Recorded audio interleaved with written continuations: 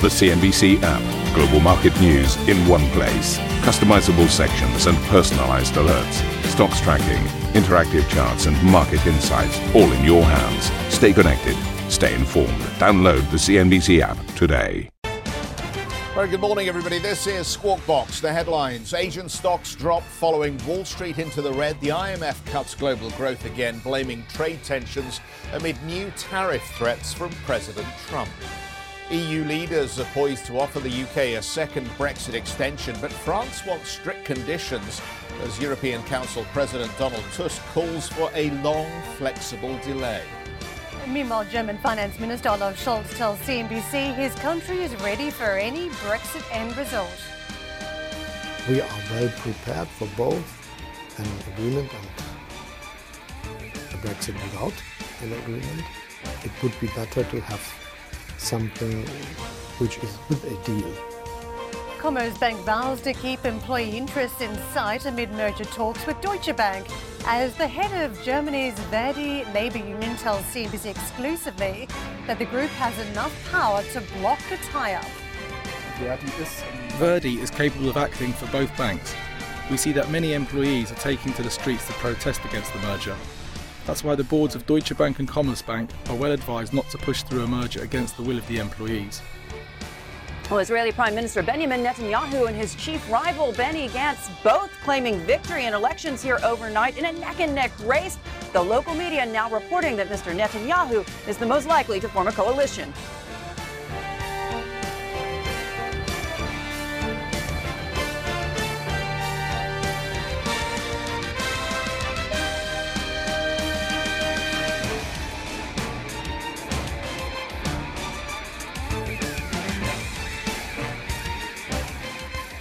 Start out the show talking about growth as the IMF has cut its 2019 growth outlook yet again. In its third downgrade since October, the fund said it expects the world economy to grow by 3.3% this year, down from an earlier forecast of 3.5%, and warned of the risk of further cuts to its outlook. The IMF said global growth is slowing more than expected, and a steeper downturn could call for coordinated stimulus measures. Speaking to our US colleagues, IMF chief economist Geeta Gopinath pointed to the impact of ongoing trade tensions. We see an escalation of trade tensions as an important risk. So though there has been improvement on the front between the US and China and a possible agreement in the near future, we are worried about trade tensions escalating in other sectors like the auto sector.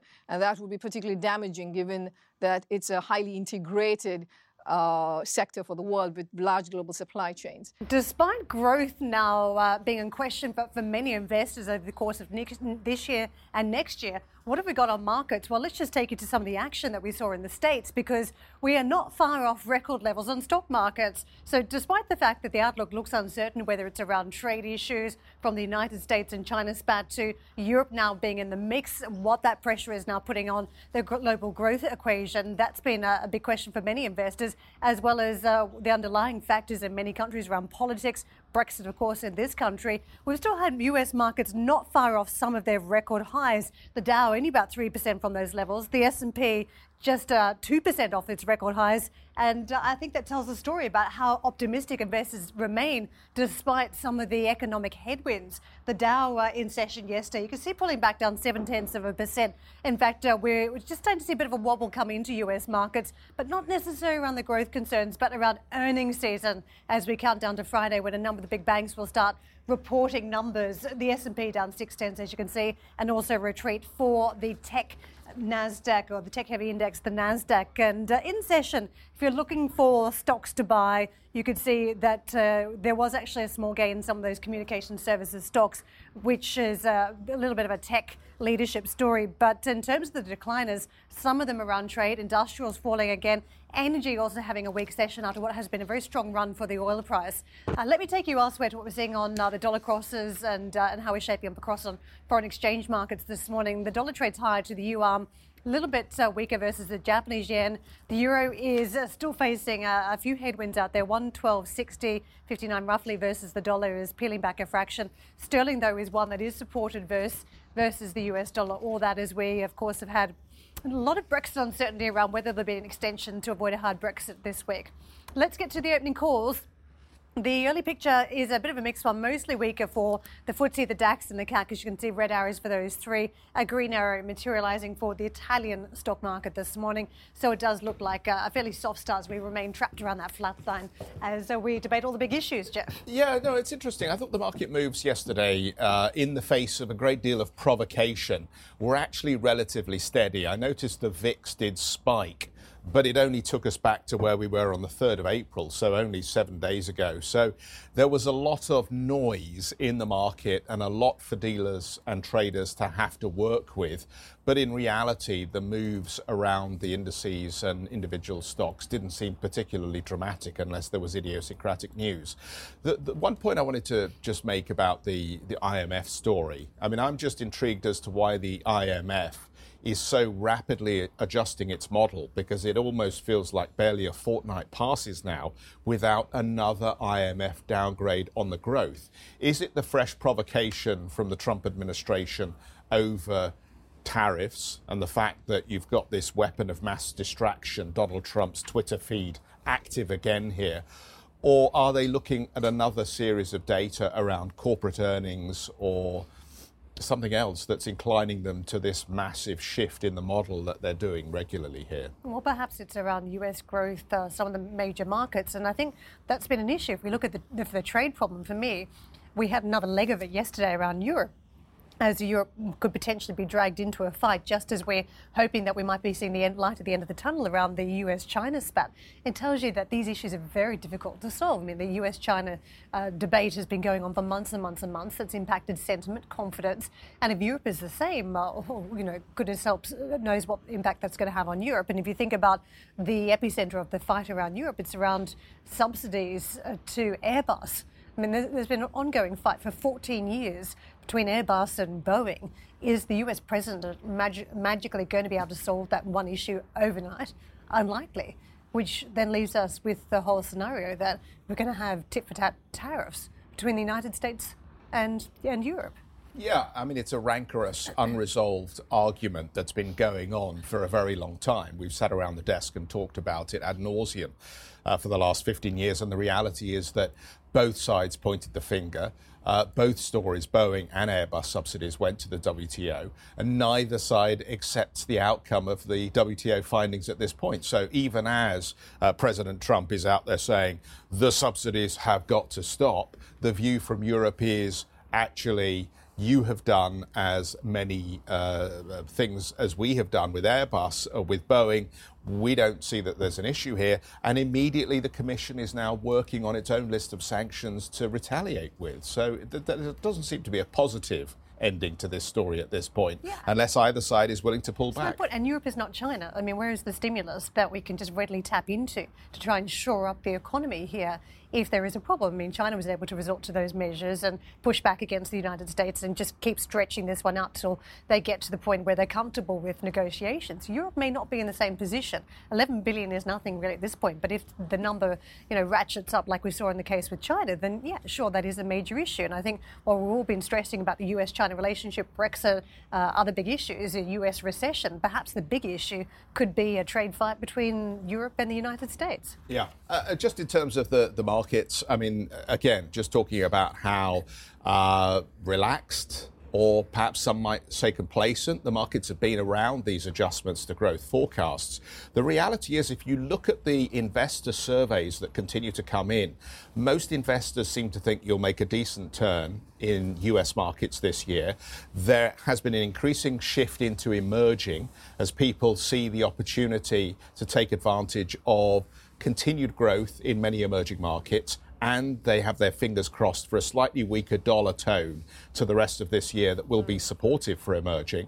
And the reality is, I don't think anybody really is convinced that we're going to have a recession this year, possibly not even next year, but maybe gradually slowing growth. So it doesn't quite feel, even though this IMF downgrade gets big headlines, they've actually only downgraded 2019 to 3.3% year on year. That's only, a couple of basis points off where they were previously. And at the end of the day, the sentiment continues to remain relatively robust in the light of all of these negative stories, Brexit, trade, or whatever you will. We heard it yesterday from one of the strategists we're talking to, saying, well, there's no point owning risk-free assets at this point because you're not going to get compensated for it. So you may as well be holding stocks without paying decent dividends because at least you can see the rewards there with the returns. But that doesn't mean the stock market can't go down from here. That's just the rationale for holding more risk assets. The stock market can go down. Yeah, but I think that one of the harder questions is why has the stock market been going up if investors are so nervous? I mean, look at the Chinese markets. What have we done? Practically 30% year to date. And we know China's got a growth issue, and we know that they're having to cut reserve requirements at the banks, and they are looking at other measures to stimulate at this stage. It hasn't stopped investors reconnecting with Chinese equities on very thin evidence. But strangely, I feel more comfortable about that because you have such a huge momentum shift away from China. It feels like you might just be seeing normalisation in some of the flows. The US market is the one that I have even greater fears about.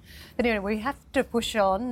Let's talk more about what's coming up. Plenty more from the IMF World Bank spring meetings in Washington over the next couple of days, including interviews with ESM Managing Director Klaus Regling and the IMF's David Lipton. In the lineup, UBS Chairman Axel Weber and Russian Finance Minister Anton Siluanov, to name just a few. So be sure to tune in for the coverage. The EU is to agree to the UK's request for a Brexit extension. That, according to a draft EU summit conclusion. The document says the delay should, quote, last as long as necessary, but does not provide an end date. That will be agreed upon by EU leaders at a special summit in Brussels this evening. But France has expressed concern over a potential year-long delay. If the UK has not ratified the withdrawal agreement by May 22nd, it must hold EU elections according to the draft document. The UK will also be asked not to jeopardise EU projects throughout the delay.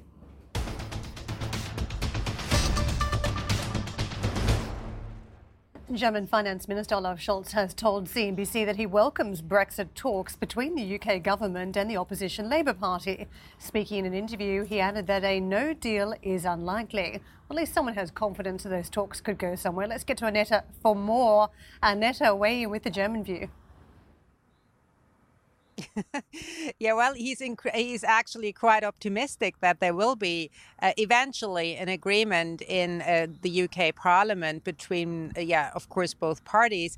And perhaps that comes because here in Germany, we're used to have a grand coalition, like a coalition between the two biggest parties, and they have sort of a tradition to agree on also difficult matters. And that's why Olaf Scholz told me yesterday in Berlin, in an exclusive interview ahead of the IMF meeting, that he thinks eventually they will agree on that deal by Theresa May. Take a listen of what he said exactly. I'm still confident that there will be majority in the parliament for agreeing to the treaty between the European Union and the United Kingdom. And I'm really happy that now there started a debate between majority and minority, between Tories and Labour in the British Parliament, coming from a tradition of having a bipartisan agreement tradition in Germany. I'd say this should happen in questions of national importance. And so it would be very good for the United Kingdom. It would be good for the citizens of the United Kingdom and for all of us in Europe if we could get an agreement between the European Union and the UK. Would you support any reopening of that deal which Theresa May has with the European Union? Because there are some MPs in the UK calling for such a reopening. The main question now is to get an agreement within the Parliament. And we are all following these debates. And I'm still a big fan of the tradition of pragmatism in Great Britain. This was for centuries something which was relevant for the Parliament as well. And I'm sure that this tradition will be the basis for a solution. Okay. Do you think that Brexit uncertainty in general is already weighing on economic activity on the continent, on mainland Europe? So far, we cannot see that there is a big impact on the economic development in Europe coming from the ongoing debate about Brexit. We are well prepared for both an agreement and a Brexit without an agreement. But anyone knows that it would be better to have something which is with a deal. And so we are still hoping for an outcome that makes this feasible. So even though Germany is not in favor of reopening a deal, I think it's fair to say that Germany is also not in favor at all of the UK crashing out of the Eurozone, of Europe, I should say, because clearly the repercussions for Germany as the biggest economy here on the continent would be immense, especially not only for Germany, but also for the eastern partners of Germany. So essentially, I think Germany will very much support Theresa May in her ongoing negotiations with the EU and perhaps not be as a hardliner as France seems to be. With that, back to you. Annette, let me pick up on that. And great interview, by the way. Excellent to have that first on. The situation between Germany and France, re-Brexit, what does this disagreement signal to you? We know there's a new leader coming in Germany at some point. Is this just further evidence, perhaps, that the views on the direction of travel for the Eurozone experiment are beginning to diverge more significantly? I love you say the Eurozone experiment. I guess perhaps one could argue that while Emmanuel Macron wants to push Eurozone or Europe integration a lot faster, Germany is again kind of putting the foot on the brake here, because clearly it's not too popular also inside Germany to have like a big push towards European integration. And that's perhaps what we see currently, that there is, as you were saying, some sort of, disagreement between France and Germany. But overall, I guess, they will always show us the display of harmony, because clearly the Franco-German axe, so to say, is super important also going forward. But clearly there will be a lot of political posturing ahead of that European election, because it's in their national interest also to have, for example, the France want the Commission, the Germans also want it somehow, but perhaps not. I think we'll never get over these national egos in a way when it comes to the European project. Back to you. Excellent. Annette, thank you so much. We'll catch up with you a little bit later on for more on that story. I mean, what an intriguing situation, this sort of three in the bed that we've got with France, the UK and Germany. And clearly the UK is being tiresome. Let's face it. There are so many strategic blunders that have been made here that we've got to this point so long after the referendum and we still don't have a clear plan. And Parliament isn't really helping with this situation. But extraordinary how it's beginning to be a little divisive among the key core Eurozone members. It feels very un-British what's taking place, but I thought yesterday it was quite stunning having Donald Tusk come out with his letter and effectively saying, don't be influenced by negative emotions. Let's just treat the UK with the highest respect.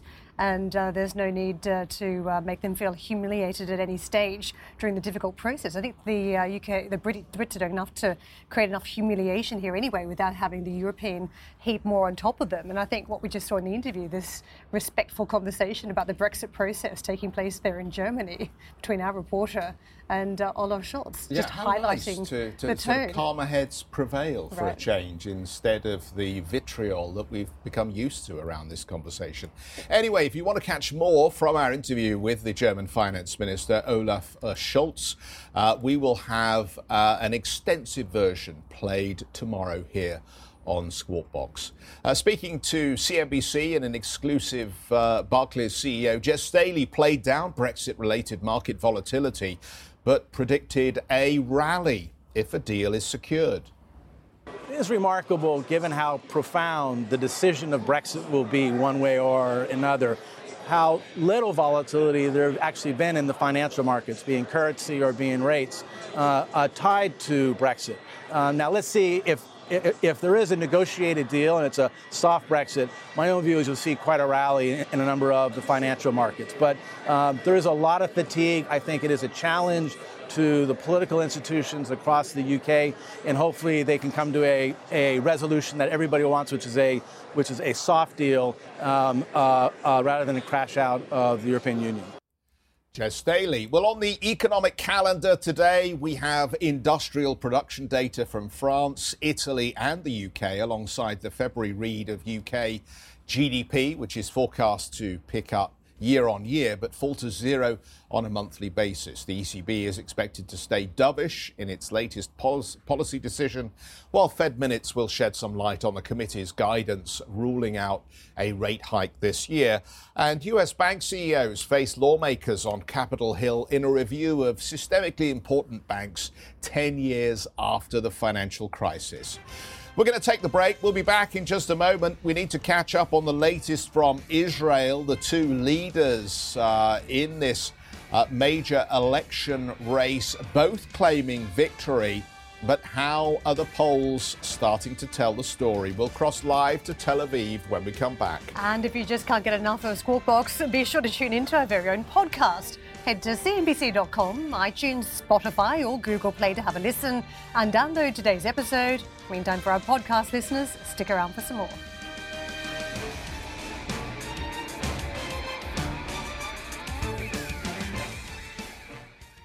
Both major party leaders have claimed victory in Israeli elections, but current Prime Minister Benjamin Netanyahu appears on track for a fifth term. Let's get out to Hadley in Tel Aviv for more here. And yet, Hadley, I think both leaders said that they thought they'd won in the polling. Are we getting a clearer sense now of how this is run?